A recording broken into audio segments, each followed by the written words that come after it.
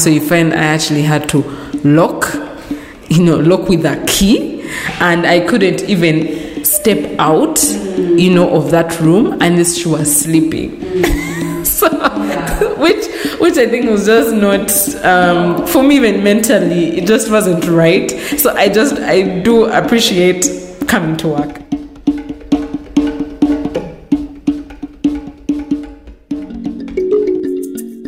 From the Innovation Village, this is episode 25 of my Village podcast, produced through the Next Wave program under the Young Africa Works strategy in partnership with the Mastercard Foundation.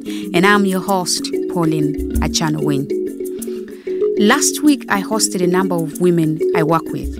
I was specifically interested in these women because they are mothers, and I wanted us to have a long overdue conversation about career mothers.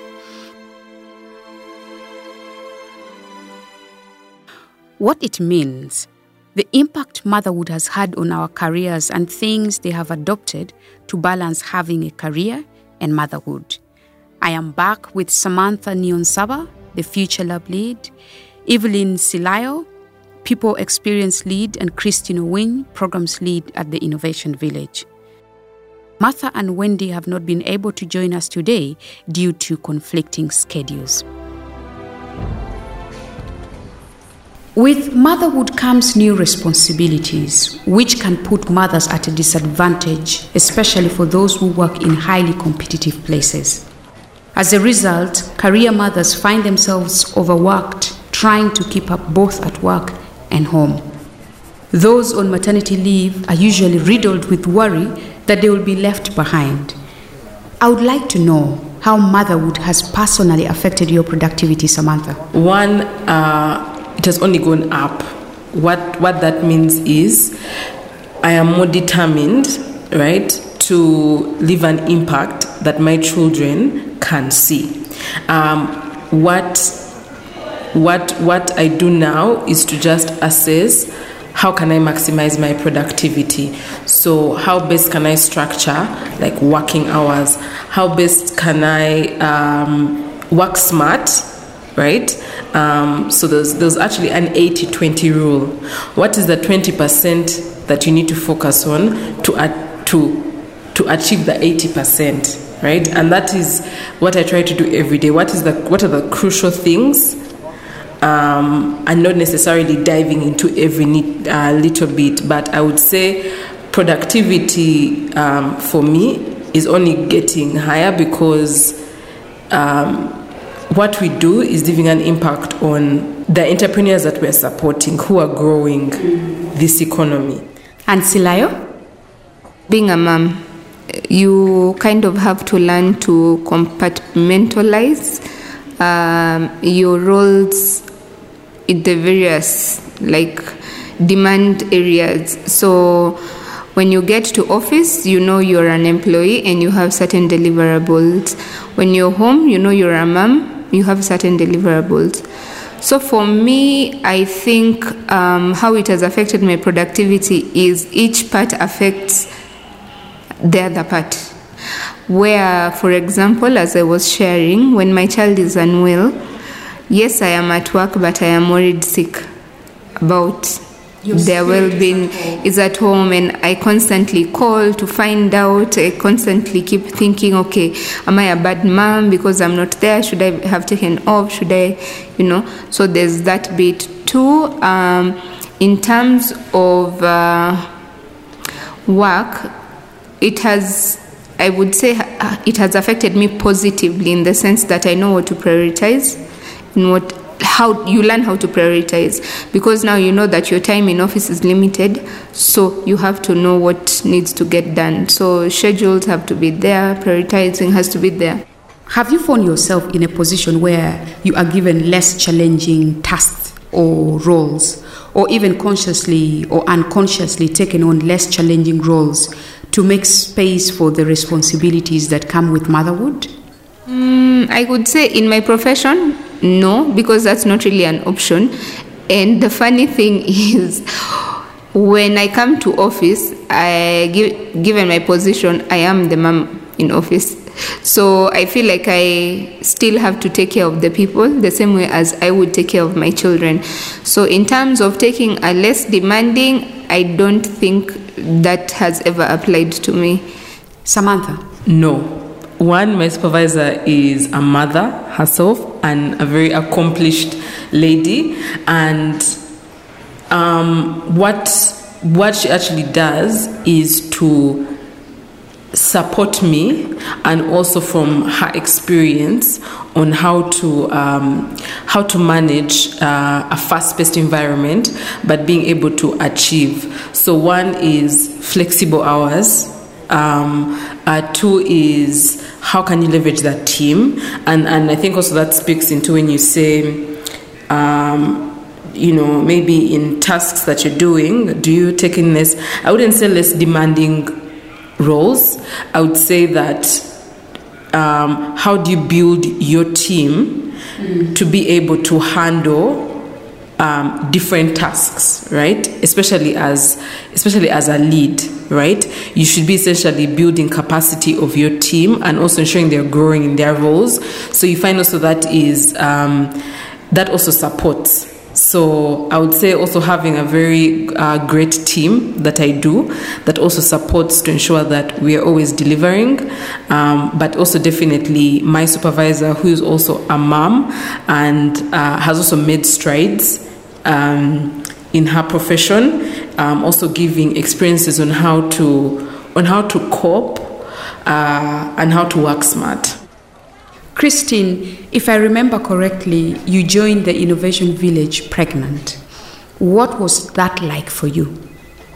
I joined the Innovation Village in June when I was almost 30 weeks pregnant as a senior program manager, and I only worked for, I think, 10 weeks before I had the baby. So when I came back to an opportunity to have a new position, I was almost shocked, but I took on the challenge. So as of November, I became the program's lead. How did you balance demands of motherhood and your new role as a program lead? Would you say your productivity was affected? No. I would say sometimes I ask my supervisor, like, how do I do this and balance? And a lot of times I have to go and talk to the other moms to get an understanding of like how to do it. But the workplace has not given me less challenges. It's just about how I balance it out and rise to the occasion. COVID revolutionized the way we work. People found themselves working at home. Some people were excited about the changes because it meant less time on the road to and from work. Those who thrive at night were relieved because they could then sleep during the day, no need to fight for changes in schedules. However, for most parents, it was a big adjustment. Most found it chaotic and quite tough working with children at home, especially for women. What was that like for you? Let me start with Samantha. Oh my goodness, during COVID, I usually say each his own. Working from home, I know has benefited a lot of people, but for me, just from my experience, I enjoy coming to work only because I have two kids, 2 and below, and so when they see mom, they do not understand that mom is working. It's not there. So you find that actually when I work from home, I would actually say my productivity is low. It's low. So I do just ensure that the kids are in the right are in the right hands. Are doing well, they are healthy, they are thriving, and so that when I do come to work, I can also focus on my productivity. But for me, I would say COVID was a very, very trying time because at that time I only had one, but she didn't understand that mommy has to work. So you find I actually had to lock with a key, and I couldn't even step out, of that room, and she was sleeping. So, which I think was just not, for me even mentally, it just wasn't right. So I do appreciate coming to work. Silayo? If it comes to working from home, I have to psychologically switch to the phase where I'm an employee, but at home.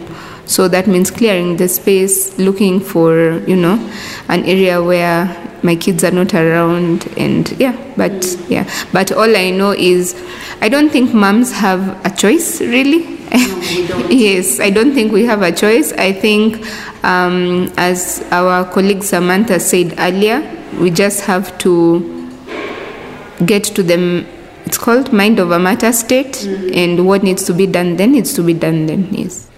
It must have been tough time given your position as people lead.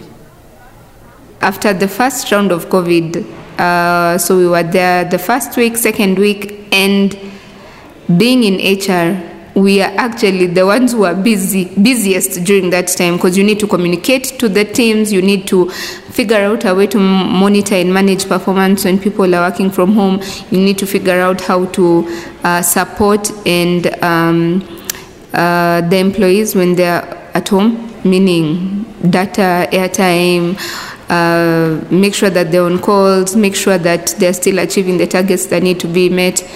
So I had to adjust really quickly. For me, there was no time to rest as such. I think it just happened for 1 week until the CEO called me and was like, HR, we need a way forward. Now, you remember in Uganda, we did not have, actually across the world, most of the labor policies are tied to a certain fixed mindset. So the Ministry of Labor had to send out something which now formed our basis of how to work, because most businesses would not have survived operating the way they would. So that's why you saw many people taking unpaid leave, others work from home, others cut pay, but the law gave us permission to do that. So I think I am better at it now because, the timings are a bit different, because when I'm home now I have to, double this side and this side. But yes, I think I've learned to do so, and it has really sharpened the skill of focus. Yes, because now you can't keep on procrastinating, because you know that your actions are tied to an output in both the sense of being a mom and an employee. The Innovation Village is passionate about using technology to empower people to realize their potential. But even though strides have been made, women are still underrepresented in the tech space. From your experience, what working solutions do you think can be adopted to bridge the gap for women in general? That's a good question. One from best practice that I have seen, and us also trying to improve on that, is one having female focused programs. As ladies, we understand the different challenges that we face, and at times having programs where it's unisex is also great.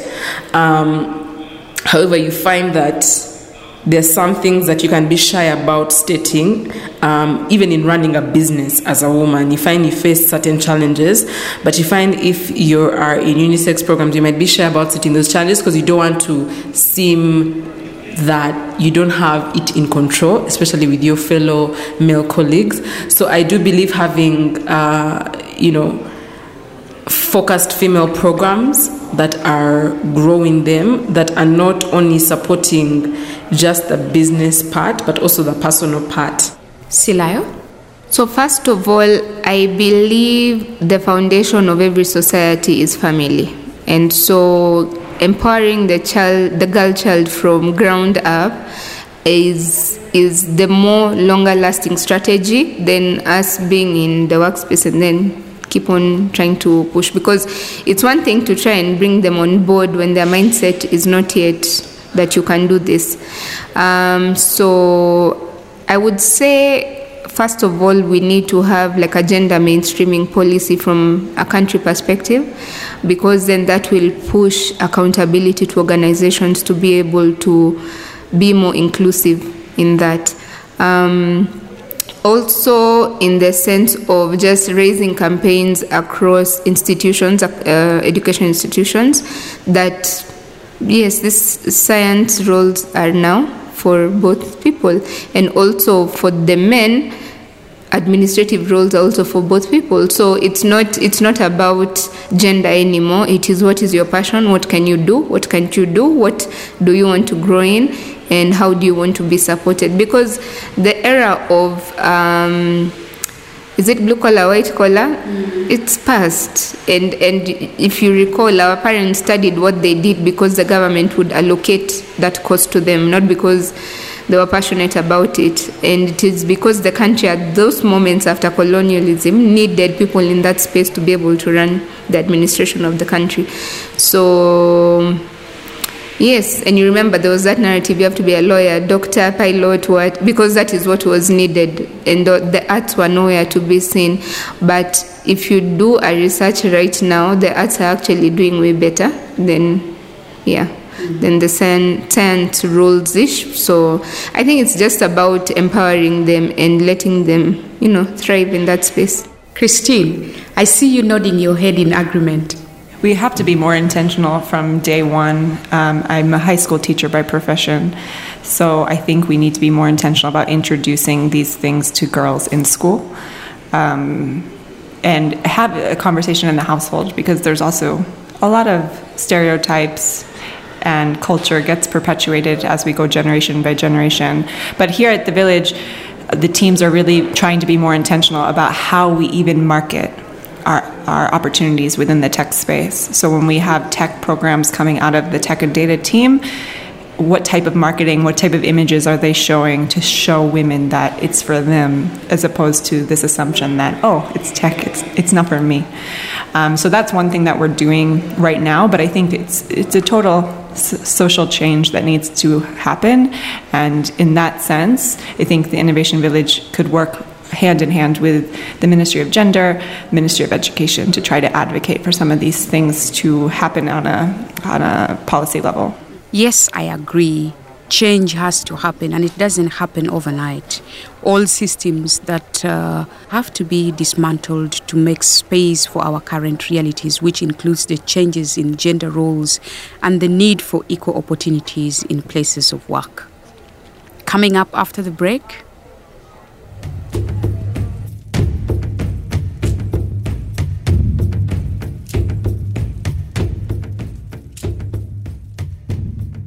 beyond the degree, you need critical skills no one teaches you in school. Fortunately for you, the Innovation Village Fellowship Program is back. The Innovation Village Fellowship is a partnership program with Mastercard Foundation that prepares fresh graduates to excel in today's dynamic workplace.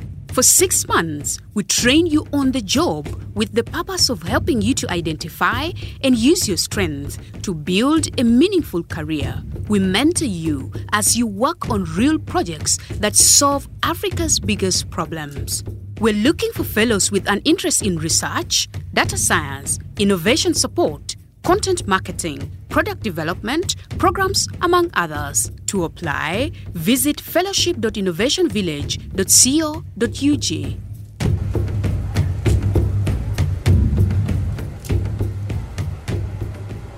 Welcome back from the break. You're still listening to my Village podcast, and with me are Samantha Nyonsaba, Evelyn Silayo, and Christine Owin. Christine, you spoke of choosing to be intentional in the way you market your programs to encourage women. How are you leveraging your position as the program's lead to ensure women are given opportunity to embrace tech and innovation, both at the Innovation Village and with relevant partners? My team runs the programs at the Innovation Village, so we're right now focused on how we can bring 300,000 young people into meaningful, sustainable work with the Mastercard Foundation. So we have specific targets that we're always working with their teams to be more intentional about how are we engaging women. Right now, we are realigning our frameworks to see that that turns into practical action. Because I think 1.5 years into the program, we've realized that a lot of people take it for granted, that we need to reach 70% women, and how that's seemingly challenging, especially reaching the targeted types of people that we are reaching as our beneficiaries dictate. We're looking at rural women, refugee women, urban slum dwellers. So trying to get those sorts of women involved in tech, it's not an obvious pathway. So we need to be really creative and innovative about how we create opportunities for women in those circumstances. And at the same time, continue with the thought leadership and the policy suggestions that we make. And we have teams here who are constantly engaging the ministries on such. Samantha and Christine, any upcoming projects that you're excited about? Yeah, I'm really, really excited about the work we're doing with YCI, the Her Start. We've really worked with the ventures team here to engage young women who want to start businesses. And I'm excited to see the work coming out of those communities, because there's a lot of hope for a different sort of future for them. You know, breaking the cycle of poverty is extremely, extremely challenging, and it doesn't go unnoticed that even a small thing like having a baby can just set you back because you've spent all of your savings. So right now we're targeting a fewer number of women, but really trying to elevate them through the Her Start program. And so that's really what I'm excited about, especially because it's really focusing on women. And I think we have a lot to learn from that program and how we can approach other things that we do at the Innovation Village. So I'm grateful for that team. Yes.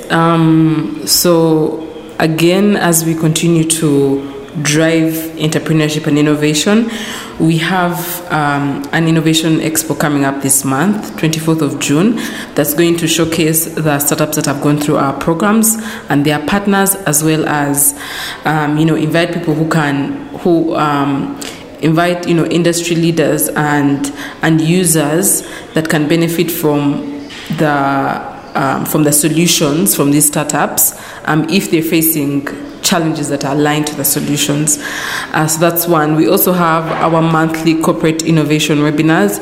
So if you'd like to know more about how, as an organization, you can continuously understand how to create value from innovation, we do hold these monthly webinars where we give insights on how to then create implementation steps within your organization.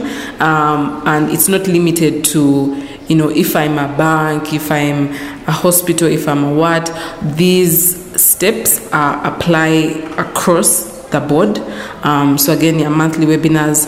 And also one critical one, we do have a corporate innovation summit that's also coming in August. Again, just networking and coming together to share best practice and bring in top experts to continue to guide our industry. Finally, early this year, I hosted Jamila of Smart Girls Foundation. She works with young girls and women.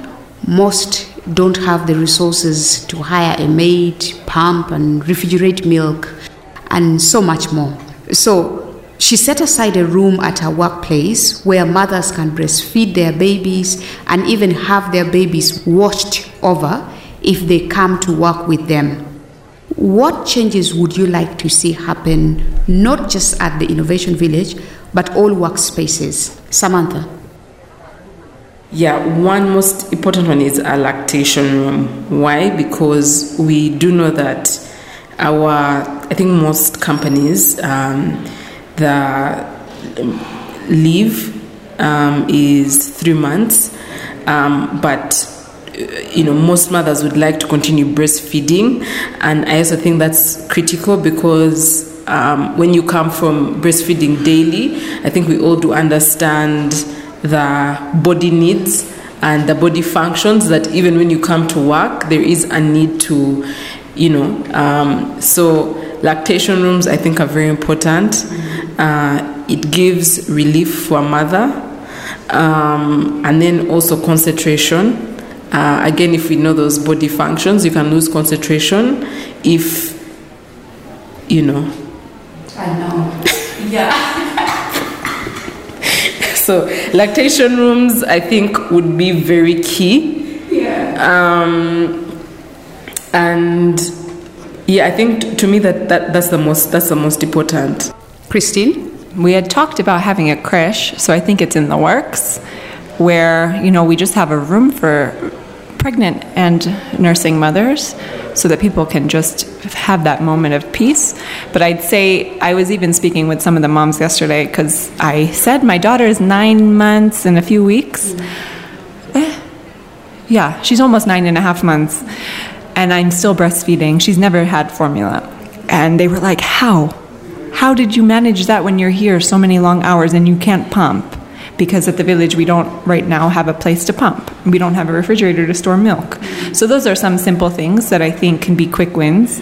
Get a refrigerator. It doesn't have to be in a room. So even if we had to pump, if I had to pump in my car, at least that would be fine if I could bring some milk. So I would really love to see those changes, and I know it's in the works. So I'll continue to push in my position. I can push a little bit to see that it happens.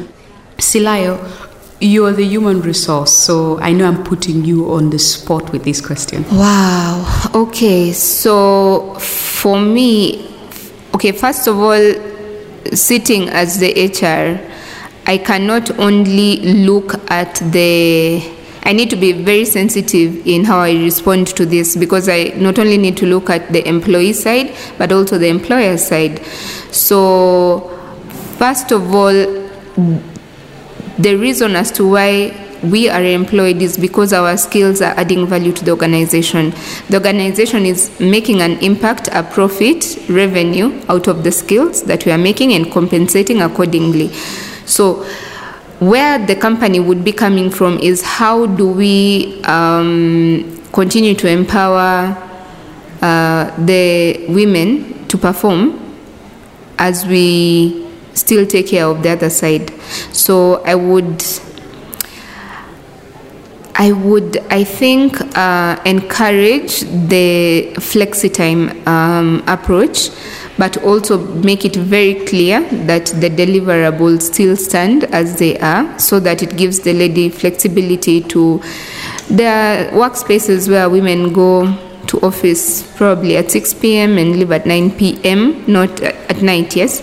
Then in that sense as well, I would want to be in a workspace which provides a facility where if I decide to be in office, I can come with my child and they're taken care of while I am here. So maybe a creche with maybe a daycare person within the creche who is hired by the organization. Like I think Bank of Uganda does that. It actually has that facility.